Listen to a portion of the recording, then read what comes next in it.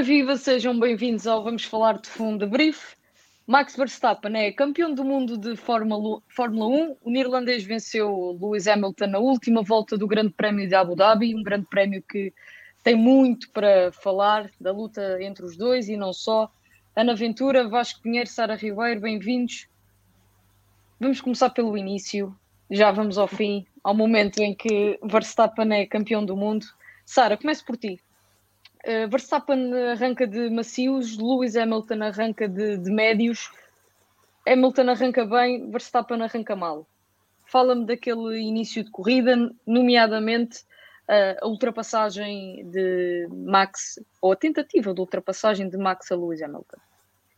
Bem, começar por dizer que não estava nada à espera daquele arranque, não é? O Max tinha tudo para começar bem, com os pneus que em teoria lhe dariam vantagem no arranque, não é? Os pneus mais rápidos, e como vimos ali o tempo de reação atraiçoou e o Hamilton acabou por levar vantagem.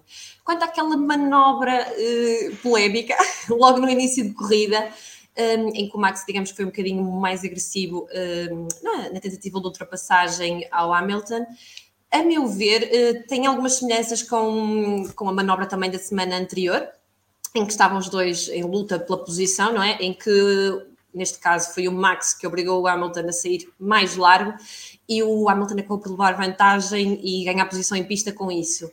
A meu ver, como eu digo, eu acho que é uma situação muito semelhante com a anterior, com a da semana anterior, e a meu ver o Hamilton deveria logo ali ter recebido ordens para devolver posição em pista ao Max, o que não aconteceu.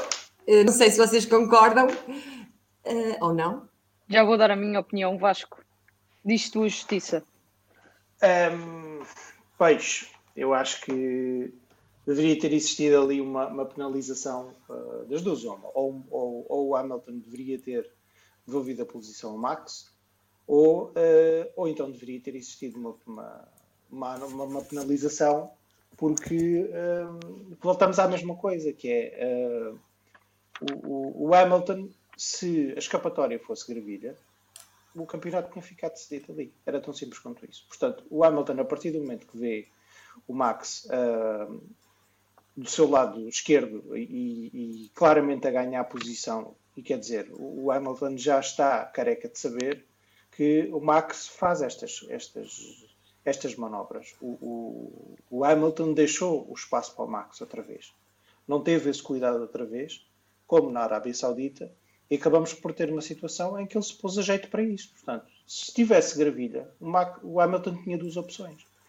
Ou não teria deixado o espaço, ou teria que ter abrandado de tal forma para não ir com o carro para a escapatória. Portanto, na minha opinião, acho que devia ter existido uma penalização, e aquele argumento da direção de corrida achei que é assim um bocadinho,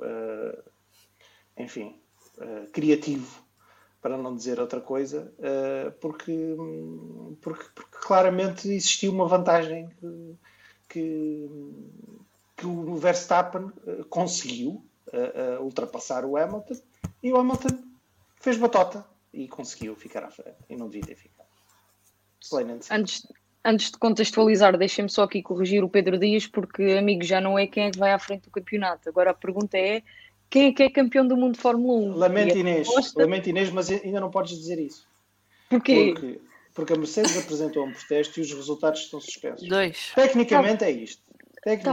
Mas eu fico com o resultado da pista. Dentro de pista, sim. E dentro de pista, quem é o campeão do mundo de Fórmula 1? Max Verstappen. Já lá vamos ao protesto da Mercedes. Deixa-me só contextualizar também aquilo que o Vasco estava a dizer, porque por duas vezes, creio, Michael Masi fala com a Red Bull e explica à Red Bull que entende que o Max pôs o Hamilton fora, pô-lo fora da corrida, e que o Hamilton iria devolver em pista, ou seja, uma desaceleração, pelo menos foi isso que eu entendi, a vantagem que tinha ganho ao sair largo, e que Hamilton sai largo para evitar a colisão. E foi esse o argumento da FIA para não ceder a cedência de posição ao Red Bull de Verstappen. Ana, queria ouvir-te sobre esta tentativa de ultrapassagem e sobre a não penalização, chamemos-lhe assim, não deixa de ser uma penalização, a Lewis Hamilton. Bem, primeiro do que tudo, aquilo inicialmente, eu estava a comentar com alguns amigos, e inicialmente aquilo parecia um género de um Rosberg feito pelo Verstappen, mas um Rosberg mal feito, porque o Rosberg ainda conseguiu bater no Hamilton, o Verstappen não chegou aí. A verdade é que o Hamilton supostamente abrandou, porque ele estava com o pé no acelerador, não no máximo, e estava a trocar de mudanças em velocidade mínima ou numa velocidade mais baixa, mas isso não adiantou de nada, porque enquanto que o Hamilton está a fazer uma reta, o Verstappen ainda tem que fazer uma curva, portanto o Verstappen está ali a perder tempo. Sim, eu acho que o Hamilton devia pelo menos ou ter dado a posição de volta, ou então ter feito com que o Verstappen se aproximasse dele para estarem mais juntos e não ter fugido, entre aspas, como fugiu, porque depois a vantagem dele era de 1 segundo, quase 2, só nesse tempo. Portanto, não, eu acho que a FIA, de muitos erros que cometeu hoje, aí também teve mal, porque o Hamilton não abrandou, simplesmente tirou o pé do acelerador e ele fez uma curva enquanto o Verstappen fez uma reta enquanto o Verstappen fez uma curva. Portanto, quem é que saiu beneficiado continua a ser o Hamilton. Para mim, se este fosse o primeiro grande prémio do Campeonato do Mundo de Fórmula 1 e não tivéssemos tido os últimos grandes prémios, para mim era deixar correr. Não é incidente de corrida, mas é corrida, pá, é o que é. Uhum. Agora, aquilo que me choca um bocadinho é a falta de coerência da FIA. Eu, em conversa com o Salviano durante o Grande Prémio, o Salviano lembrava bem o que aconteceu no Grande Prémio passado, e que já foi aqui também referido pela Sara, em que há uma situação muito idêntica no primeiro recomeço, na segunda largada da corrida, em que o Max também sai largo e ganha posição ao Hamilton nessa situação e é obrigado a ceder a posição ao Hamilton. Portanto, se a decisão foi aquela no Grande Prémio passado, eu não compreendo porque é que não é essa mesma decisão neste Grande Prémio.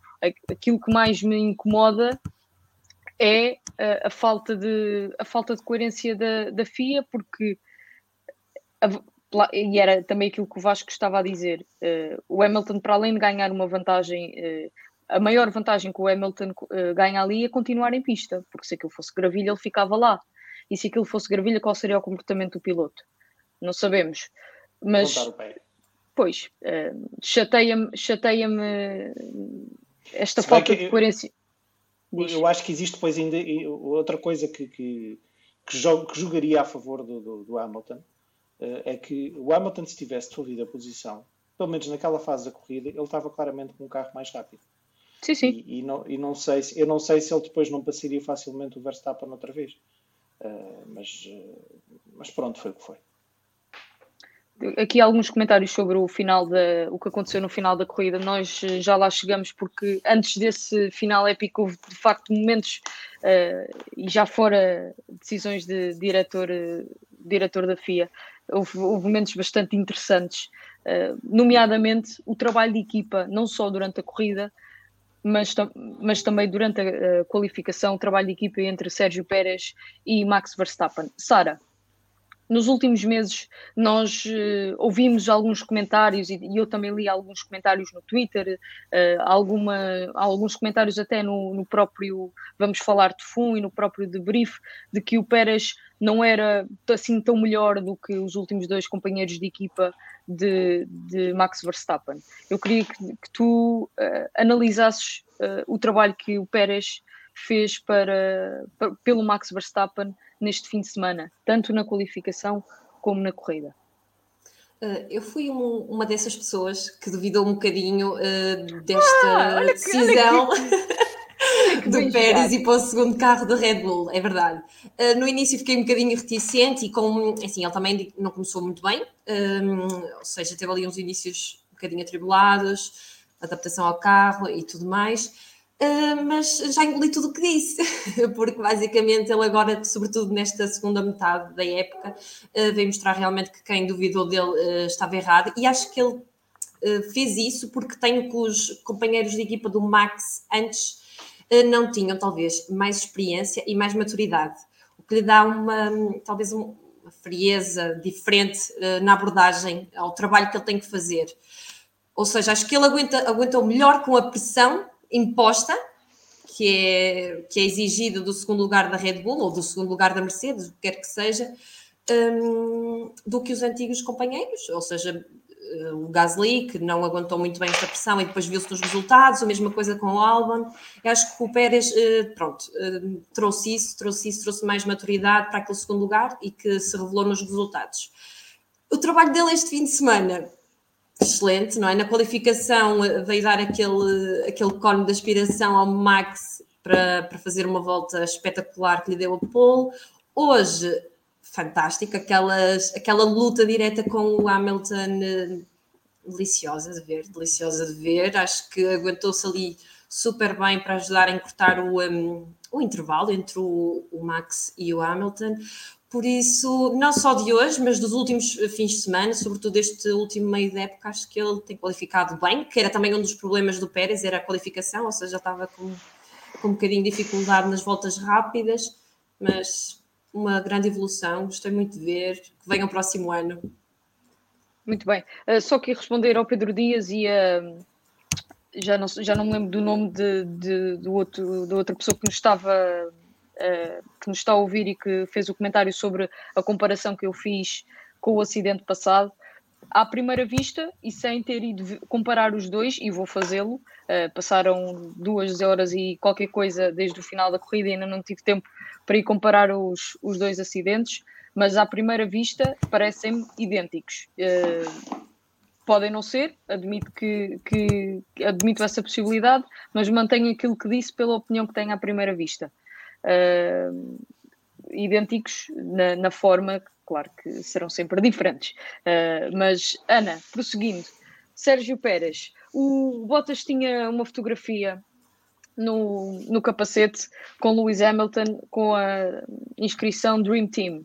Achas que o Verstappen encontrou o seu parceiro de sonho em Sérgio Pérez?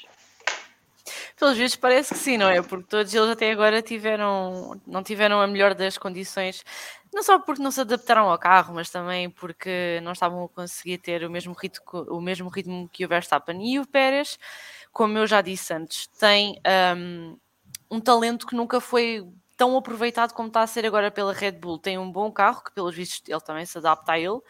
Tem um teammate que, não é que ele ajude, porque ele está lá sempre na frente, mas não é rude, ele aproveita bem as oportunidades que o Pérez lhe dá. E eu acho que sim, acho que nós já tínhamos falado que no México se ele iria dar a posição ou não para o Pérez ganhar. Isso não aconteceu, mas seria giro se tivesse acontecido, porque notou-se hoje, pelo menos na Team Radio, também pode ser por causa da emoção, mas ele disse mesmo que o Pérez é um rei, é um monstro, é um animal, por ter aguentado o Hamilton como ele o aguentou para ajudar o próprio teammate. Portanto, eu acredito que sim, que o Pérez vai ser o teammate de sonho do Verstappen, e que se continuar assim o Verstappen pode vir a ganhar mais títulos, porque tem ali uma rolha, basicamente o teammate dele é como uma rolha dentro da pista e uma pessoa que consegue gerir muito bem os pneus, porque 23 voltas em soft é outra coisa.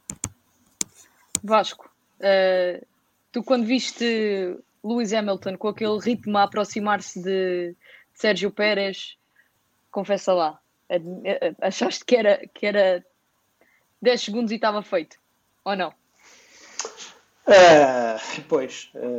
Tudo parecia ser assim, não é? Mas acaba por ser o que o Pérez foi hoje foi aquilo que que a Mercedes precisava que o Bottas também tivesse sido e não foi.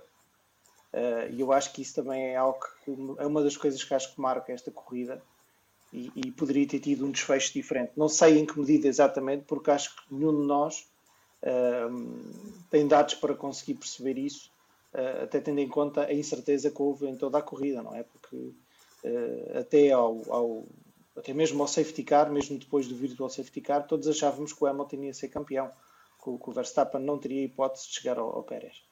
Mas eu tive pena que o Bottas tenha terminado então uma maré tão baixa de resultados e com uma imagem tão pobre. Mas é um bocadinho aquilo um espelho do que o Bottas foi na Mercedes, não é?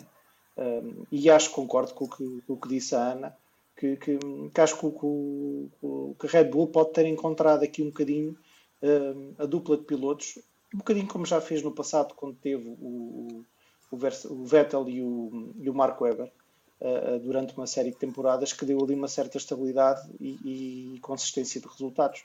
Com uma diferença aqui, se o Webber era um bocadinho mais ameaça que o Pérez é, e aqui o Max tem uma posição muito mais cimentada, isso sem dúvida alguma. Para termos aqui um bocadinho de ponto de comparação, dizer apenas que no ano passado, quando o Gasly era companheiro de equipa de Max Verstappen, quando o Alexander Albon era companheiro de equipa de Max Verstappen, terminou o campeonato em 7º lugar com 105 pontos, e em 2019, quando Pierre Gasly, o francês, era companheiro de equipa de Max Verstappen, terminou o campeonato com 95 pontos. Sérgio Pérez termina em 4º com 190 pontos e, portanto, fez claramente um melhor trabalho em termos globais do que fizeram os últimos 2 companheiros de equipa, acho eu, por aquilo que a Sara também, ou Sara ou Ana, já não me recordo, referiu, tem mais experiência, mais maturidade, mas para mim isso não é o mais importante, ou seja, a quantidade de pontos nem é o mais importante. Para mim o mais importante é aquilo que o Vasco acabou de referir. O Pérez, quando era preciso, no momento determinante em que era preciso ajudar o Verstappen, esteve à altura disso mesmo. Ontem na qualificação, dando-lhe um tow, que não foi determinante para aquela volta do Verstappen, mas que ajudou. Não foi decisiva, mas ajudou. E hoje, ao segurar Lewis Hamilton, o Verstappen, quando o Hamilton chega à traseira do Pérez, estava a 7, 6 segundos de Sérgio Pérez, e essa diferença desaparece por completo com o trabalho do piloto mexicano, e para mim é o meu momento favorito da corrida, porque aquilo foi de facto extraordinário. Não durou muito tempo, não foram 10 voltas de Fernando Alonso, mas foram 2 voltas absolutamente intensas entre os 2 pilotos, e a jogar ali no duro. Vasco, tinhas de dizer alguma coisa? Ia só dizer que essa comparação com o Gasly e com o Albon é correta, mas existe uma grande diferença em relação a esses 2 e ao Pérez. É que o Pérez tinha um carro que era um bocadinho melhor do que era o carro que o Albon e o Gasly tiveram. Mas isso não invalida o facto do Pérez ser um piloto mais experiente, com mais capacidade de estar, de aparecer nos momentos certos, e acho que isso é determinante. Então, e agora deixa-me perguntar se achas que essa diferença de Pérez para os outros 2 pilotos se deve ao contexto do campeonato, ou seja, a Red Bull entrega um carro mais competitivo ao Pérez porque percebe que está num campeonato em que tem hipóteses de ganhar construtores, não se veio a verificar, tem hipóteses de ganhar o Mundial de Pilotos com Verstappen, ou é apenas uma casualidade naquele ano os 2 carros não eram tão competitivos por comparação este ano? Não, eu acho que os carros eram claramente menos competitivos. Sim, quer seja por mérito da Mercedes, que não teve um carro tão bem conseguido, ou por mérito da Red Bull, que teve um carro melhor, mas claramente não eram carros tão competitivos, porque o Verstappen nunca teve sequer próximo de de ameaçar um campeonato nesses 2 anos. Agora, também não acho que a temporada do Sérgio Pérez tenha sido assim tão fantástica quanto isso. Eu acho que ele teve alguns momentos em que estava lá e em que marcou pontos importantes, mas depois também teve uma série de resultados, por exemplo na Itália, e depois a seguir também acho que não teve um resultado nada de especial. Portanto, também teve muitas inconsistências. Agora, eu acho que isto levanta outra questão, que é o programa de piloto júnior da Red Bull. Se já era assim uma coisa um bocadinho estranha, com o Pérez a surgir como segundo piloto mais consistente, mata, pelo menos os próximos 2 anos, diria que qualquer outro piloto vai aparecer na Red Bull, a não ser que apareça aí um outro Max Verstappen, e aí a coisa já muda de figura. Não digas isso, que isso iria criar um problema. Acho que nem eles desejam. Eu acho que não vai aparecer, porque mesmo que aparecesse, enquanto o Max quiser continuar na Red Bull, isso está garantido. Portanto, não me parece que seja por aí. Parece-me que agora o próximo talento, que coitado vai ficar apiado para o ano, é o Piastri, que fez uma temporada boa, mas pronto, vamos ver quando é que consegue chegar a fala. Dizer apenas que Sérgio Pérez, como já tinha dito, terminou em 4º, atrás de Bottas, com menos de 36 pontos, não conseguiu terminar hoje o Grande Prémio, desistiu nas últimas voltas, Sérgio Pérez desistiu nas últimas voltas da corrida, mas voltamos à corrida, Ana, porque de facto a coisa não estava assim tão famosa para a Red Bull de Max Verstappen, apesar da ajuda de Sérgio Pérez. Quando Verstappen chegou à traseira de Lewis Hamilton, o piloto britânico começou a abrir uma vantagem confortável na corrida. Sim, não, bem, é verdade que o Pérez fez um trabalho fantástico, mas eu imagino o que era o Pérez a ouvir que o Verstappen estava a perder toda o gap que ele tinha encurtado e estava a aumentar. Não deve ter sido bom de se ouvir. A verdade é que alguma coisa deve ter acontecido com o Red Bull, porque ele fez uma qualificação fantástica no dia de ontem e hoje não estava a ser tão rápido como o Mercedes. E a verdade é que ele estava a perder algum tempo para o Hamilton e foi aí que a corrida mais ou menos estabilizou e não tivemos tanto tempo a olhar para os dois da frente e a recuar um pouco no pelotão. Mas foi estranho, porque tivemos um Sérgio Pérez que com pneus bastante usados conseguiu ficar à frente do Lewis e conseguiu mantê-lo atrás dele durante 2 voltas para conseguir aproximar o Verstappen e depois o Verstappen não estava a conseguir manter-se atrás do Lewis. Foi estranho, eu não sei o que é que poderá ter acontecido, mas o que é uma realidade é que a volta mais importante, que é a última, ele já conseguiu ser mais rápido, também tinha pneus mais novos, é certo, mas ele conseguiu ser mais rápido que o Hamilton, portanto em pneus parecidos, não era eram só bem mais parecidos. Novos, eram Sim. mais novos e macios. Sim. Exatamente, portanto, ele não tinha motivo nenhum para não estar mais rápido, mas sinceramente não percebo o que é que pode ter acontecido nesta fase inicial da corrida para ele não estar a conseguir alcançar o Hamilton. Sara?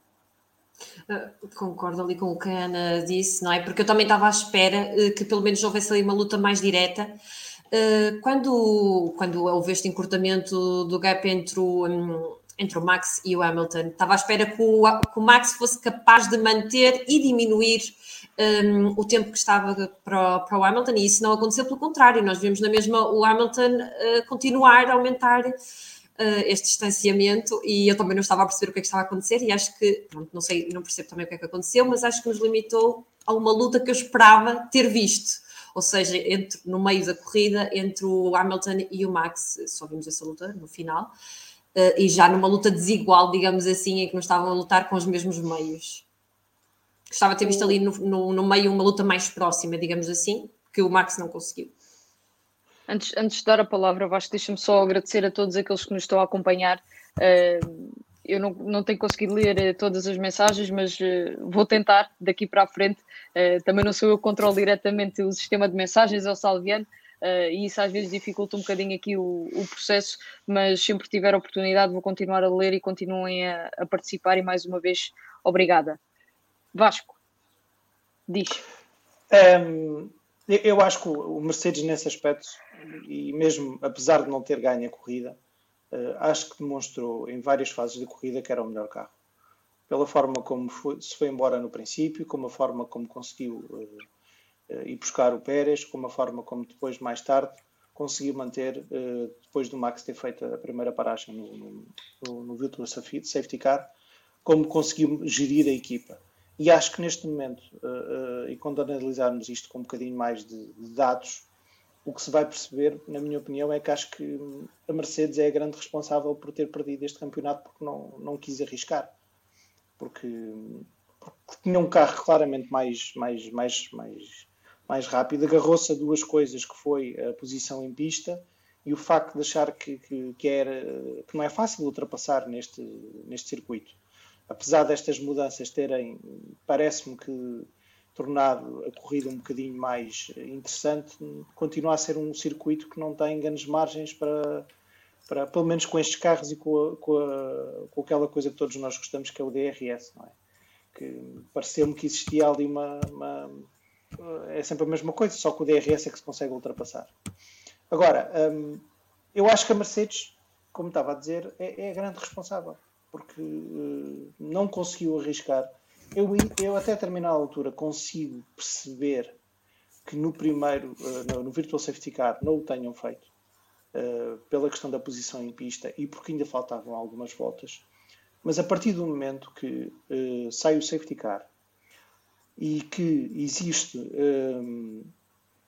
e que o Max para, mesmo a Mercedes querendo ficar um bocadinho na expectativa de perceber se o Max vai parar ou não, deveria ter parado. É verdade que iria perder o primeiro lugar, mas acho que foi um risco demasiado grande assumir que o safety car ia ficar o tempo todo. Porque nenhum de nós sabia se iria ficar ou não, mas o que é facto é que a Mercedes assumiu esse risco e foi cautelosa demais. Acho que a Mercedes, e nesse aspecto acho que fico contente por ter ganho a Red Bull, porque ganhou a equipa que mais arriscou e que menos problemas teve em assumir esse risco. Quer não só por estas decisões estratégicas, mas também um bocadinho até o próprio Verstappen, pela forma como... Eu não estava nada à espera que o Verstappen não passasse o Hamilton na curva onde passou, logo antes da primeira reta grande. Eu estava à espera que ele fizesse no final daquela primeira reta grande. Acho que seria o sítio mais natural, porque é uma travagem mais forte e porque tem mais espaço para conseguir fazê-lo. Por isso, até nesse aspecto, acho que o Lewis mais uma vez foi apanhado na curva e a Mercedes, consequentemente, depois não teve coragem nem visão para reverter isso. Azar, para o ano a mais. Eu, até ao Virtual Safety Car, ou melhor, até à volta 55 ou 56, achava que era o Hamilton, porque era evidente, que era o Hamilton que ia vencer e ser campeão do mundo. O Hamilton foi mais rápido em situação normal e até ao Virtual Safety Car, ou seja, até à volta 35, o Hamilton foi mais rápido em pista. O Verstappen fez 4, 5 voltas mais rápido do que Lewis Hamilton e nunca foi uma diferença assim tão extraordinária. Eu acho que a Mercedes no Virtual Safety Car fez bem não parar. Na altura festejei um bocadinho a decisão deles por achar que lhes ia correr mal, depois percebi que afinal não. Eu acho que mesmo tendo o Max pneus duros novos e o Hamilton pneus duros já com VT muitas voltas, acho que o piloto britânico ia aguentar até ao fim, e mantendo uma distância relativamente confortável. Claro que o Max no final ia tentar encurtar e ia atacar e aquela distância iria cair, isso sem dúvida nenhuma, mas acho que não seria suficiente para o Hamilton ser ultrapassado. O que eu não entendo é a decisão da Mercedes no safety car, e não entendo por uma razão. Eles acharem que o campeonato do mundo daqueles pudesse ser terminado atrás de safety car, e para mim nem devia ser safety car, mas já lá vamos. Não me cabe na cabeça que a Mercedes tenha achado que um campeonato do mundo daqueles iria ser terminado atrás de safety car.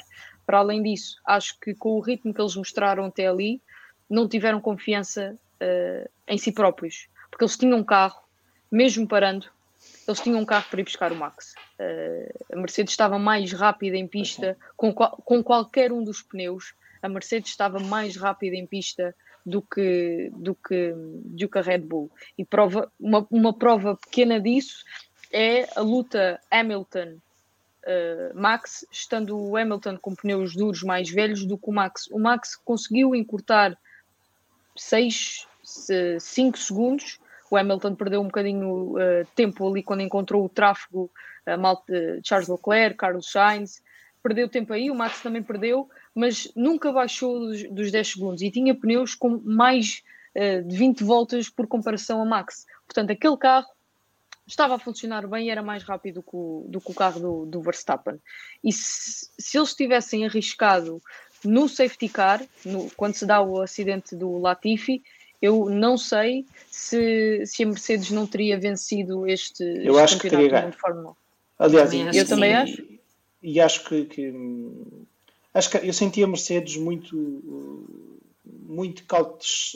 extraordinariamente cautelosa e sempre muito a querer jogar pelo seguro.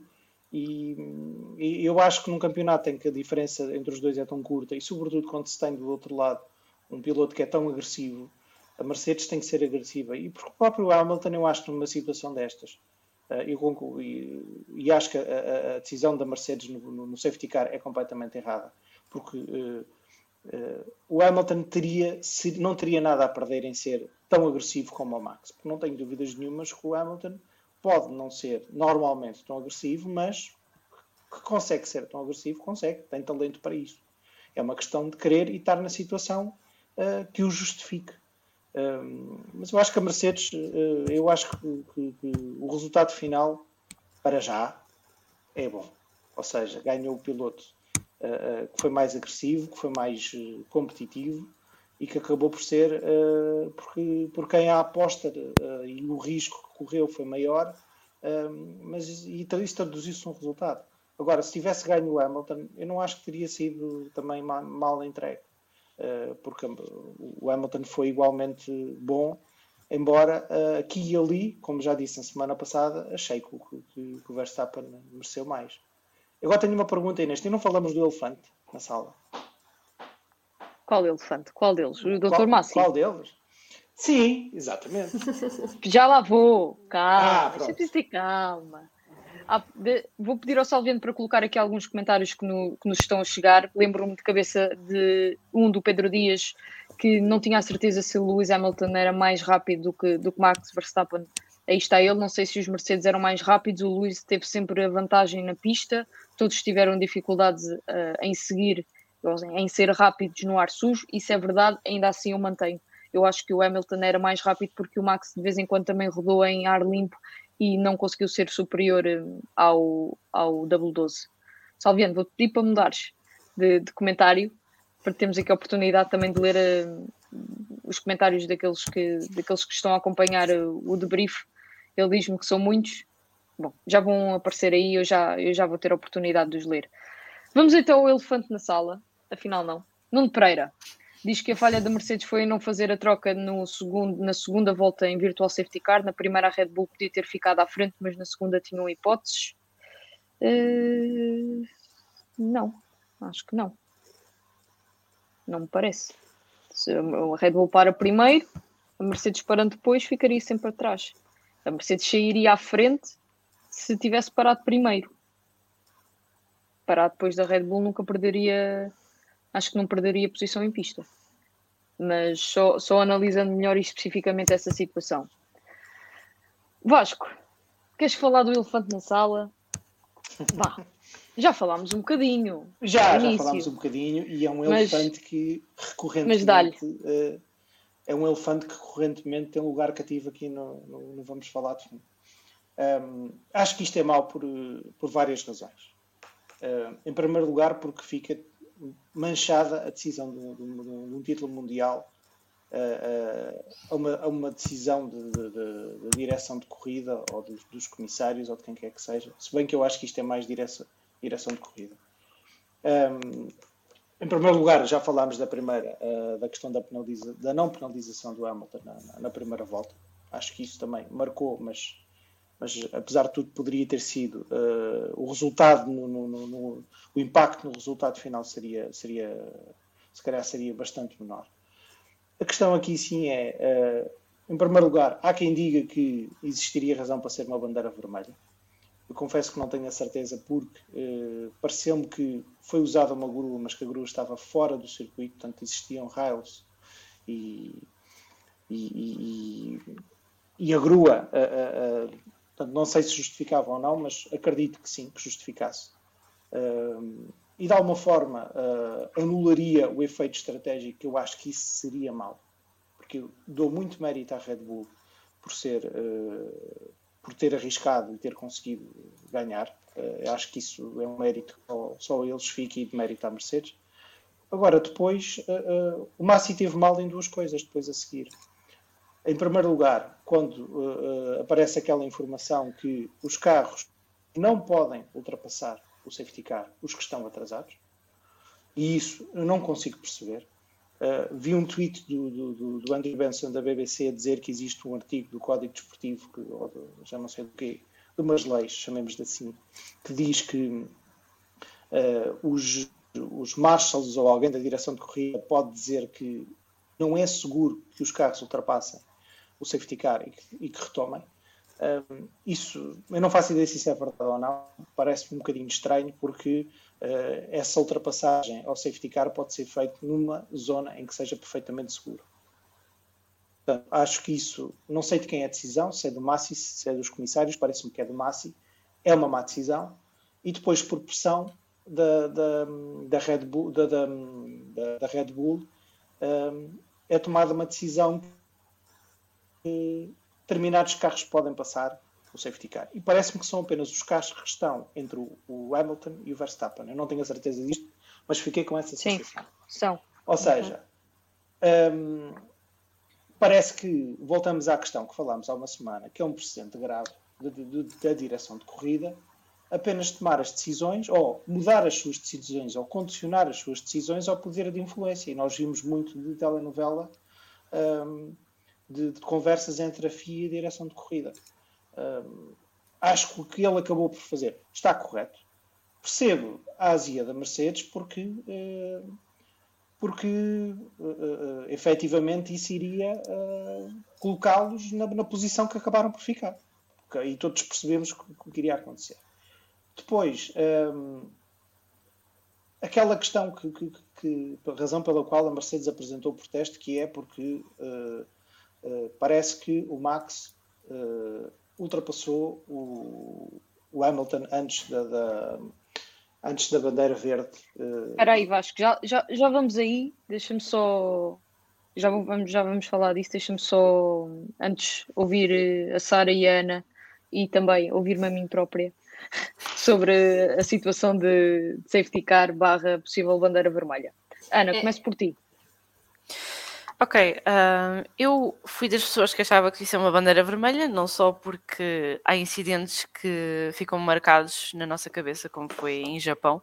Não estava a chover, a situação era diferente, mas é uma grua dentro da pista. Está lá, algum carro pode ter um furo, pode acontecer alguma coisa e outra vez há um carro que se espeta ali e pode haver outro problema. Porquê é que eu também acho que podia ter sido bandeira vermelha? Faltavam 5 voltas para a corrida acabar. E podiam muito bem ou ter dado bandeira vermelha e a corrida terminava ali e não havia emoção nenhuma, ou então havia bandeira vermelha e os carros voltavam à sua posição inicial do grid, ou seja, à posição que eles efetivamente tinham, em vez de andarmos com os joguinhos de agora ultrapassa ou não ultrapassa. É basicamente isso. Foi uma decisão mal feita. Acho que para aquilo que aconteceu, nós devíamos ter, ou a FIA neste caso, não somos nós, porque nós deste lado até às vezes vemos coisas que eles não veem. Mas acho que o safety car não devia ter acontecido, deviam ter pensado um bocado mais à frente, com poucas voltas para a corrida terminar, pelo menos voltávamos a ter um grid na sua ordem e aí partíamos para 5 voltas que podiam ser emocionantes, ou ao contrário, podia ser o Hamilton a fugir com o carro que ele tinha. Também podíamos ter emoção porque o Hamilton iria trocar de pneus, o Verstappen iria, se calhar, ter pneus mais frescos caso os tivesse, e podíamos ter ali uma luta mais competitiva. Não sei, isto agora já é muito e se tivesse acontecido. Mas eu fui das pessoas que fui apologista de uma bandeira vermelha e não percebi porque é que isso não aconteceu. Iria dar mais emoção à corrida, iria dar o show que toda a gente estava à espera, a luta Verstappen-Hamilton, e não aquela última volta que obviamente iremos falar a seguir, mas que fica ali uma má decisão de todas as que já aconteceu antes, não é? Foi só mais uma. Diz, Vasco. Deixa-me responder ao Pedro. Eu não sei se o Pedro o que disse basicamente foi que parece que nas regras está escrito que as regras, existe a hipótese de os carros não ultrapassarem o safety car. Então, mas está escrito, eu não duvido disso, porque não sei as regras de cor. Ouvi o Nuno Pinto dizer que disse que isso deve acontecer, ou pode acontecer, já não me lembro da verdade, da expressão que ele disse. Aqui a questão é, eu só o que não consigo perceber é a mudança de decisão. Que é isso aí que eu acho que o Massi teve mal, porque das duas, uma. Se é possível eles não passarem, muito bem, não passem, pronto, fica como está e está sustentado nas regras. Se é obrigatório passarem, porque é que primeiro disse que não e depois disse que sim? É isso que eu não consigo perceber, e essa inconsistência, porque aí sim parece claramente que existe uma vontade de influenciar o resultado final. E eu acho que isso é que é errado. Todos nós ficamos com esta azia, não só pela questão da bandeira vermelha, da pseudo bandeira vermelha devia ter existido ou não, mas por esta decisão, porque para mim a questão da bandeira vermelha era uma largada, tudo poderia acontecer e seria tudo muito mais igual, porque teria os dois, teriam a hipótese, o Hamilton também de mudar para pneus softs, ou para os pneus. Agora, não saberíamos o que é que iria acontecer. Esta decisão de deixar passar os carros ou não, é que claramente mudou a decisão do campeonato. Adiante. O Vasco está a dizer o que eu ia dizer. Peço Por desculpa. isso, não faz mal. É assim, eu concordo que devia ter sido uma bandeira vermelha, porque onde o Latifi bateu, aquilo é uma curva sem escapatória, a grua veio praticamente logo para a pista, por isso, grua em pista, para mim também era óbvio a situação da bandeira vermelha e não um safety car. É diferente, pessoas em pista, grua em pista, bandeira vermelha e teria, equilibrado muito mais as coisas favoravelmente à Mercedes, não é? Seria um reinício, digamos assim, em pé de igualdade, o que não aconteceu aqui.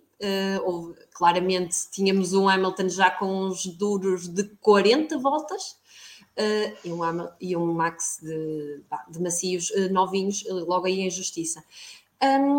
Quanto à situação de deixar passar os retardatários, só passam os que estão no meio deles, honestamente, lá está, compreendo também a revolta da Mercedes, porque se diz no regulamento, realmente lá está, estar a mudar as coisas assim, e primeiro dizer uma coisa, a seguir dizer outra coisa, compreendo alguma da revolta, mas já não nos surpreende, digamos assim, porque é apenas mais uma das decisões incongruentes que eles tomam ou que mesmo dentro da própria corrida tomam decisões e depois revertem essas mesmas decisões, por isso já não me surpreende. É o que é. Ora bem. É o que é. Luís Pimentel, a mudança de decisão foi efeito Netflix. Eu acho que nem a Netflix, como disse João Carlos Costa, imaginou uma última corrida tão emocionante e com volte-faces como esta que tivemos. Dar a última volta aos dois pilotos, se os 5 carros ficassem entre eles, muito provavelmente Hamilton ganhava. Possivelmente sim. Eu não entendo e volto à questão da coerência. Se no Grande Prémio passado metem bandeira vermelha para reparar uma barreira, e bem, porque estão pessoas em pista, portanto a barreira tem que ser reparada com segurança e aquele circuito é bastante rápido para aquela reparação ser bastante rápido e pequeno, para aquela reparação ser feita atrás de safety car. Eu não entendo porque é que neste circuito em que há uma grua a 5 passos da pista, a direção de corrida não lança a bandeira vermelha e não interrompe a corrida. E isso, atenção, seria desfavorável, sem dúvida nenhuma, para a Red Bull, porque permitiria ao Hamilton trocar de pneus. Claro. Mas a decisão, eu não concordo nada com o Luís, quando ele diz que a decisão foi efeito Netflix, acho que foi exatamente o contrário. Porque se quiséssemos eu não estava a concordar com o Luís, estava a dar a minha opinião. Sim, eu sei que sim. Sim, eu sei que sim, mas começaste por falar neste comentário do Luís. Eu acho que se fosse para manter as pessoas agarradas e criar mais suspense, era uma paragem a 5 voltas do fio, como da bandeira vermelha. Aí sim tinha sido os nervos com que toda a gente ficaria. Caramba, era o suspense final. Sim. Mas pronto, foi o que foi. Sim. Podes ir para a Netflix, acho que tem jeito. Não, deixa estar. Argumentista. Eu não sou fã do Drive to Survive, portanto não. Mas para continuar, não entendo mesmo o que é que passou pela cabeça do diretor de corrida para não interromper a corrida e com bandeira vermelha. Porque se houvesse o que é que passa? Incompetência. Certo. Já tivemos um acidente na Fórmula 1, numa situação muito idêntica. Se tivesse existido um acidente novamente este ano, eu não sei o que é que Michael Masi poderia dizer para justificar a não existência de uma bandeira vermelha. Mas já que só uma pergunta, porque eu não percebi, porque eu não vi, eu não consegui ver a corrida de uma forma contínua. A grua estava dentro da Estava pista. Uma grua dentro da pista. Mas quando eu digo dentro da pista é assim, eu estou obviamente a exagerar, mas estava muito perto. Era numa curva, estava muito perto da pista. Um despiste ali e tinha sido desgraça autêntica. E nós já vimos, ainda o ano passado, George Russell se despistou atrás de um safety car. Claro que as condições eram outras, mas não é uma coisa assim tão estranha de acontecer. Referi, e a Ana também referiu, creio eu, o acidente de 2014, e acho que a FIA devia ter aprendido alguma coisa com isso. No Grande Prémio passado eu lembro-me de ouvir o João Carlos Costa dizer que a FIA que tinham todos aprendido com isso e portanto era situação de bandeira vermelha. Este Grande Prémio esqueceram-se do que aprenderam até agora. E depois, situação de safety car, concordo com o Vasco, não entendo a mudança de decisão. Não me choca aquilo que aconteceu. Eu, na altura, não entendi bem o porquê. Depois explicaram-me que aquilo é normal. A questão está no timing em que a decisão é tomada. Se aquela decisão tivesse sido tomada antes, porque o safety car esteve em pista 4 voltas, talvez a polémica não tivesse sido tão grande, porque é possível aquilo que aconteceu, os carros... eu já não me lembro quem é que eram, mas Vettel seguramente, Lando Norris, Charles Leclerc, era o 14 Carlos Sainz, também, ou seja, o Alonso. E não estou a lembrar de mais nenhum. Passaram o safety car para inverterem o facto de terem sido desdobrados. Não chegaram ao final do pelotão, ou seja, não completaram a volta, e também houve quem questionasse isso. Há pouco ouvimos o Nuno Pinto a dizer que não é de todo estranho, que já aconteceu outras vezes. O que eu não entendo é o timing dessa decisão, de ser a uma volta do fim e a decisão ser tomada e a corrida começar, reiniciar. E toda a gente que está aqui sabe perfeitamente que eu sou fã de Max Verstappen, mas eu tenho noção de que o Max hoje não ganhou por sorte. Não é culpa dele, não entro naquelas teorias de que a Red Bull comprou a FIA ou comprou o Michael Masi, não me apanham nisso. Acho que teve sorte com a incompetência do diretor de corrida e desta vez jogou a seu favor, mas eu muito sinceramente não gostava de não ter visto o Max Verstappen conquistar o seu primeiro título de campeão do mundo desta forma. E acho que este campeonato não merecia terminar assim, debaixo de polémica. A Mercedes já protestou e Vasco, devolvo-te a palavra porque há bocado ias tocar nesse assunto e, portanto, aproveito. O protesto da Mercedes, no entanto, não é sobre esta situação específica, é sobre uma alegada ultrapassagem de Max Verstappen a Lewis Hamilton antes da corrida ser relançada. Pois, não sabemos se isso aconteceu ou não. Eu fui rever o onboard e posso ajudar. O Max, eles estão, a certa altura, estão lado a lado. Eu agora não me lembro em curva era, mas eles estão lado a lado. E numa entrada ou saída de curva, o Lewis trava e o Max fica ligeiramente à frente. Mas é esta distância. Com o narizinho um bocadinho à frente, exato. Nariz à frente. Asa dianteira, sim. Mas lá ver uma coisa. Acho que é importante aí relembrarmos todos uma coisa que eu não sei se vocês se lembram. Creio que foi em 2017. Em Baku existiu um incidente entre o Hamilton e o Verstappen, em que o Hamilton quase para o carro e o Verstappen... É o Vettel, não é o Verstappen? Desculpa, o Vettel. Sim, começa por V. Eu não tive uma noite muito fácil hoje. Acabou, bateu e depois até o Vettel irritou-se e foi bater fez o pneu com pneu no carro do Hamilton. Quem está à frente controla o ritmo de corrida, o ritmo de reinício de corrida. Portanto, pode fazer o que bem entende e lhe apetece. E por isso o Hamilton tem essa prerrogativa de dizer quando é que avança e quando é que não avança. E quando é que começa. O Verstappen tem que respeitar isso. Se não respeitou e se existe uma penalização por isso, se calhar pode estar sujeito a isso. Agora, custa-me que o campeonato seja decidido por causa de uma coisa, por uma situação destas, não é? Porque, agora, não sei se ele passou verdadeiramente ou não. Eu vi a imagem, fico com a ideia que eles ficam muito lado a lado. Não é normal os pilotos estarem lado a lado no reinício do safety car. Portanto, não sei o que é que pode vir sair daqui. É um disparate. Eu acho sinceramente que não vai dar nada, até porque não se pode considerar aquilo uma ultrapassagem.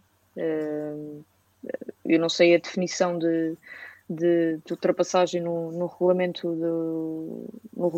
mas o Max ganhou ligeira vantagem, mas nunca as 4 rodas não passaram as 4 rodas de Lewis Hamilton.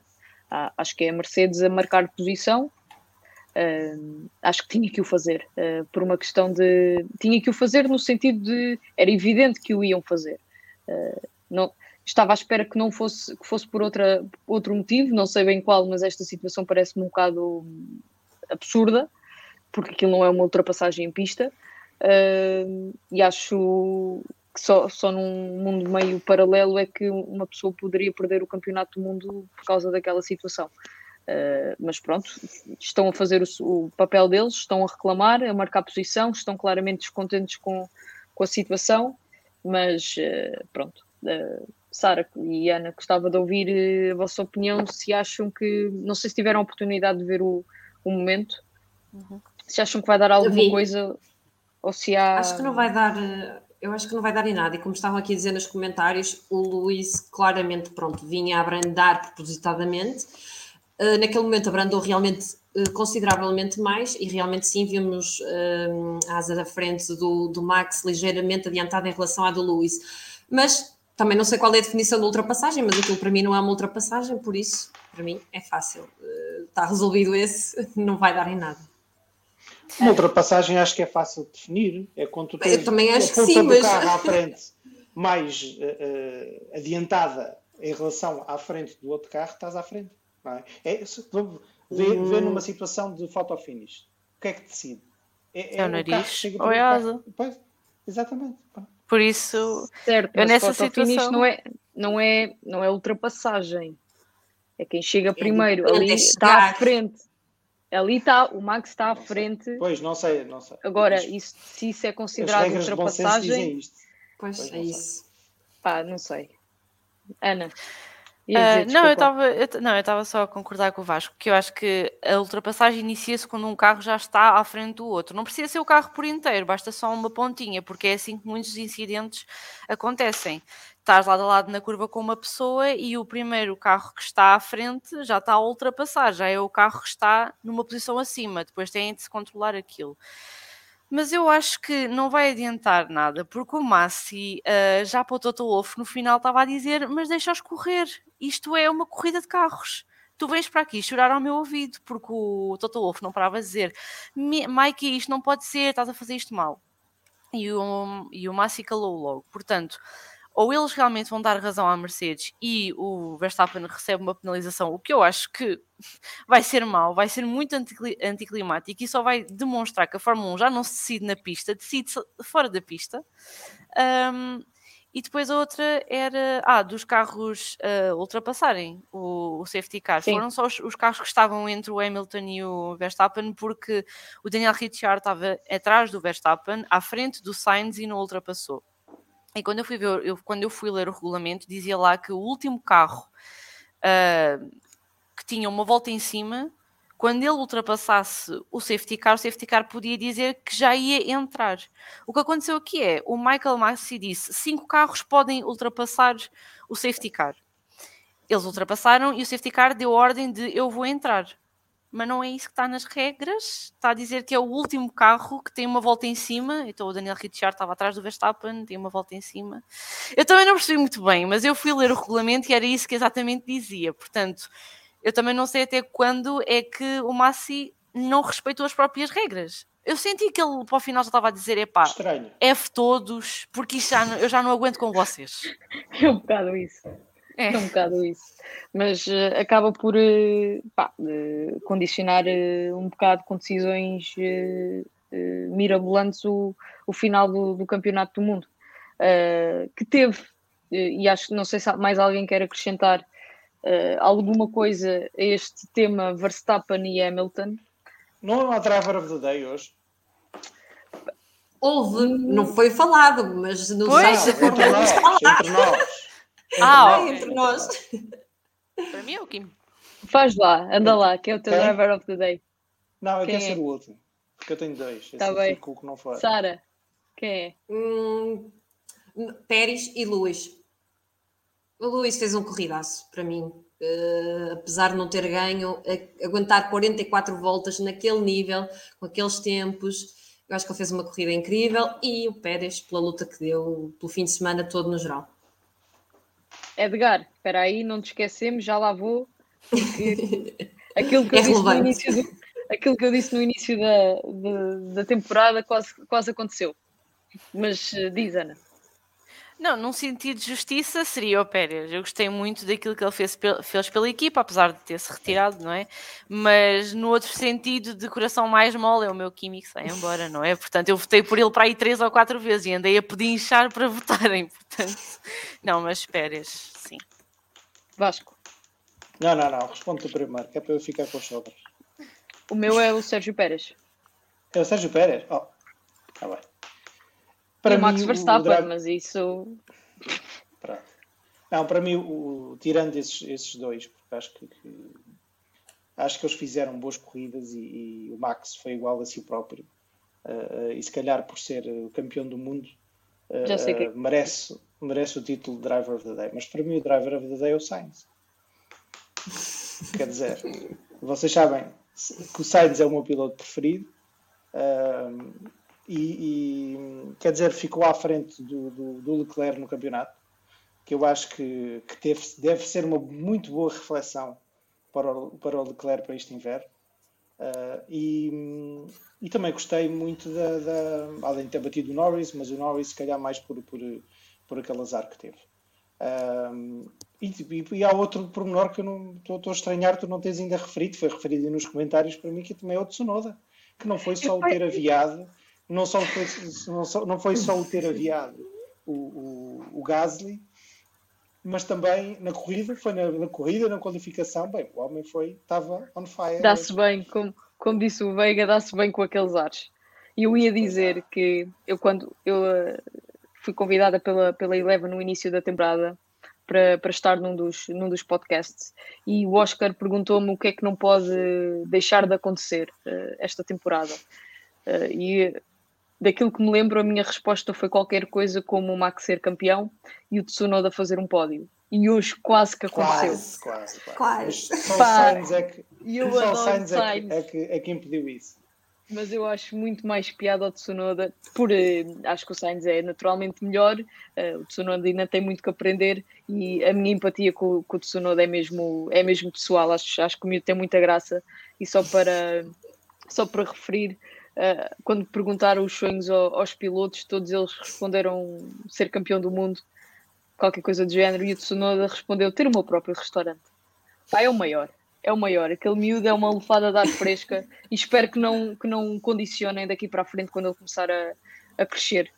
Mas queria ouvir-vos sobre aquilo que o Vasco estava a dizer, precisamente Carlos Sainz, Lando Norris e Charles Leclerc. Ana, começo por ti. Se calhar ninguém viu bem isto, porque durante todo o fim de semana a luta foi tida entre Lando Norris e Charles Leclerc, mas a verdade é que Sainz sacou um nabo da cartola e ficou à frente quer de Lando Norris, quer de Charles Leclerc. Sainz acabou com 164 pontos e meio, Lando Norris acabou com 160 pontos e meio, à frente de Charles Leclerc, que ficou com menos um ponto, 159 pontos. Sim, por acaso, quando eu estava a ver a corrida, eu mencionei algo que não é curioso, mas aconteceu, que é o Sainz, por 2 vezes, se não me engano, nas últimas corridas acabou sempre no pódio, ou por uma penalização, não foi na última corrida, mas foi no Brasil, ou porque apareceu lá e disse, estamos cá, e a Ferrari ficou também em terceiro no campeonato. Apareceu ali, disse que estava pronto para mais um pódio, e assim o consumou. Acho que a Ferrari este ano teve um bom ano. Eu lembro-me que a meio da temporada eu vim aqui falar sobre isso e discutimos quem é que ia ficar em terceiro e em quarto, seria se a Ferrari ou a McLaren. Acabou por ser a Ferrari, e o Sainz acabou por demonstrar que o carro deles agora para o final da temporada não estava assim tão mal. O Charles não teve a melhor sorte do mundo, inclusivamente quando o Max saiu das boxes ele foi reto. Até aquilo meteu um bocado de medo a quem estava a seguir o Max, mas fez um pódio, adicionou mais pontos, ficou à frente dos seus rivais diretos, e a Ferrari vai receber mais um dinheirinho para casa para fazer um bom carro para o ano. Deixa-me só corrigir, porque o Sainz fez 3 pódios, o Brasil não foi um deles, Fez pódio na Rússia, terceiro fez pódio na Hungria e fez pódio agora em Abu Dhabi. No Brasil... mas o Brasil foi aquele quando houve a polémica do Hamilton e do Albon, quando recebeu a penalização. Depois o Hamilton recebeu 10 segundos e a McLaren subiu ao pódio.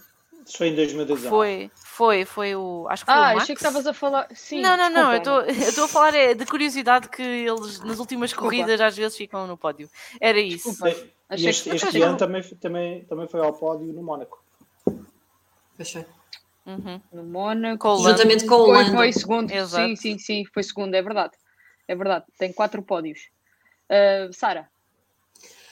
Pronto, o balanço Ferrari e McLaren. Eu, como fã da McLaren, estava a ver isto a tender para o outro lado no início da época e vi uma McLaren em crescendo e uma Ferrari em crescendo, e grande parte disso deveu-se realmente ao Sainz, e pronto, um bocadinho também ali o Leclerc teve alguns azares pelo meio, mas a verdade é que o carro se mostrou bastante mais competitivo nesta última metade da época e precisamente acabaram em terceiro lugar.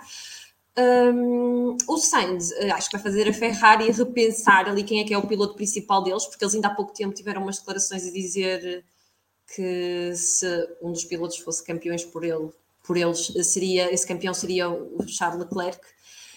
Não sei se será bem assim. A verdade é que o Sainz, numa equipa nova, veio ficar à frente do Lando, veio ficar à frente do Ricciardo e veio ficar à frente do Charles Leclerc, e acho que isso também diz muito do valor dele e do valor que ele traz à Ferrari, que tem, para mim, das duplas mais fortes do campeonato, os dois juntos. Gosto desta sugestão, sucata do dia. Estão aqui, SDM está aqui a sugerir, devia haver votos para a sucata do dia. Alfa ganhava hoje garantidamente, Alfa e Williams, porque o senhor Latifi, mas mais a Alfa, sim. É uma pena o Kimi ter terminado como terminou, com problemas no travões, se estou certa. Não tinha travões no carro. O Giovinazzi depois acabou por também desistir. Eu confesso que tenho alguma dificuldade em analisar a corrida, quer de Tsunoda, gostava bastante, quer de Tsunoda, quer de Gasly, quer de Norris, quer de Alonso, Ocon e Leclerc. Toda a gente, porque ninguém a viu. Ninguém viu. Porque eu não vi a corrida de... Sei que o Bottas andava lá para trás, bem... Sim, mas isso também já é normal. Exatamente. Estava ótimo, gostei muito dessa parte, mas não faço ideia como é que o Tsunoda foi parar ao 4º lugar, nem o Gasly ao 5º. Mas fico satisfeita porque finalmente os AlphaTauri conseguem ser competitivos em corrida, e fico também igualmente satisfeita porque este ano ganhei um especial carinho pelo Sainz. Acho que o gajo é extraordinário, acho que é mesmo bom, e deu uma lição aos senhores de Maranello e ao seu companheiro de equipa Charles Leclerc. Nada contra o miúdo, mas eu nunca comprei a tese de que... Achei sempre que o Leclerc não era aquilo tudo quanto faziam dele. Continua a ser um extraordinário piloto, mas é bom ver Sainz à frente de Leclerc. Bom, dito isto, Blaster, olha, pode ser um segmento para o futuro do brief, sucata do dia. Está aqui uma ideia. Vou apontar, sim senhora. Para o ano inauguramos essa rúbrica. Não sei se querem acrescentar mais alguma coisa. Não. Acabou. Está tudo dito. Tudo dito. Para o ano a mais. Foi o último debrief desta temporada. Nós voltamos para o ano, quando o campeonato recomeçar. A partir de agora na Sport TV. Espero que a Sport TV consiga fazer um trabalho tão digno como fez a Eleven, sinceramente, porque acho que os fãs de Fórmula 1 merecem. Nos últimos 3 anos, sobretudo no último ano, provou-se que este país é muito mais do que futebol.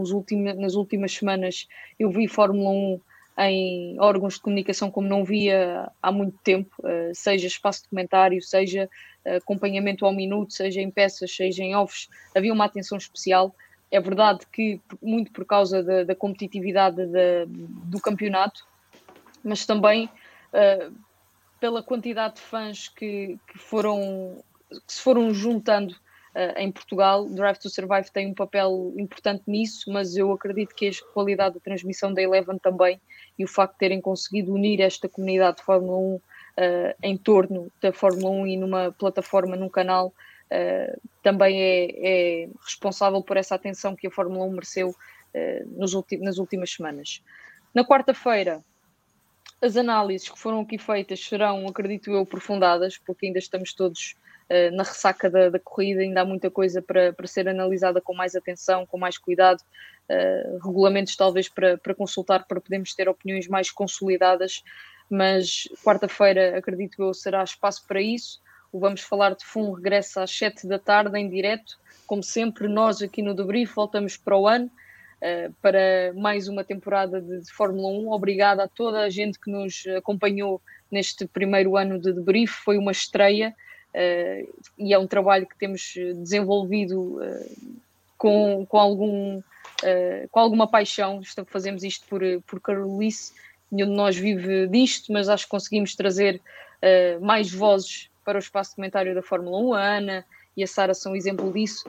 Mais vozes femininas a comentar Fórmula 1. O Vamos Falar de F1 traz mais vozes também, elas femininas e masculinas, e isso só continua a ser possível porque também temos quem nos ouve, e obrigada especial a quem nos tem acompanhado nestes últimos meses e nesta primeira temporada de Debrief em 2021. Até para o ano, beijinhos, saudinha, vemo-nos em 2022. Até para o ano. Tchau.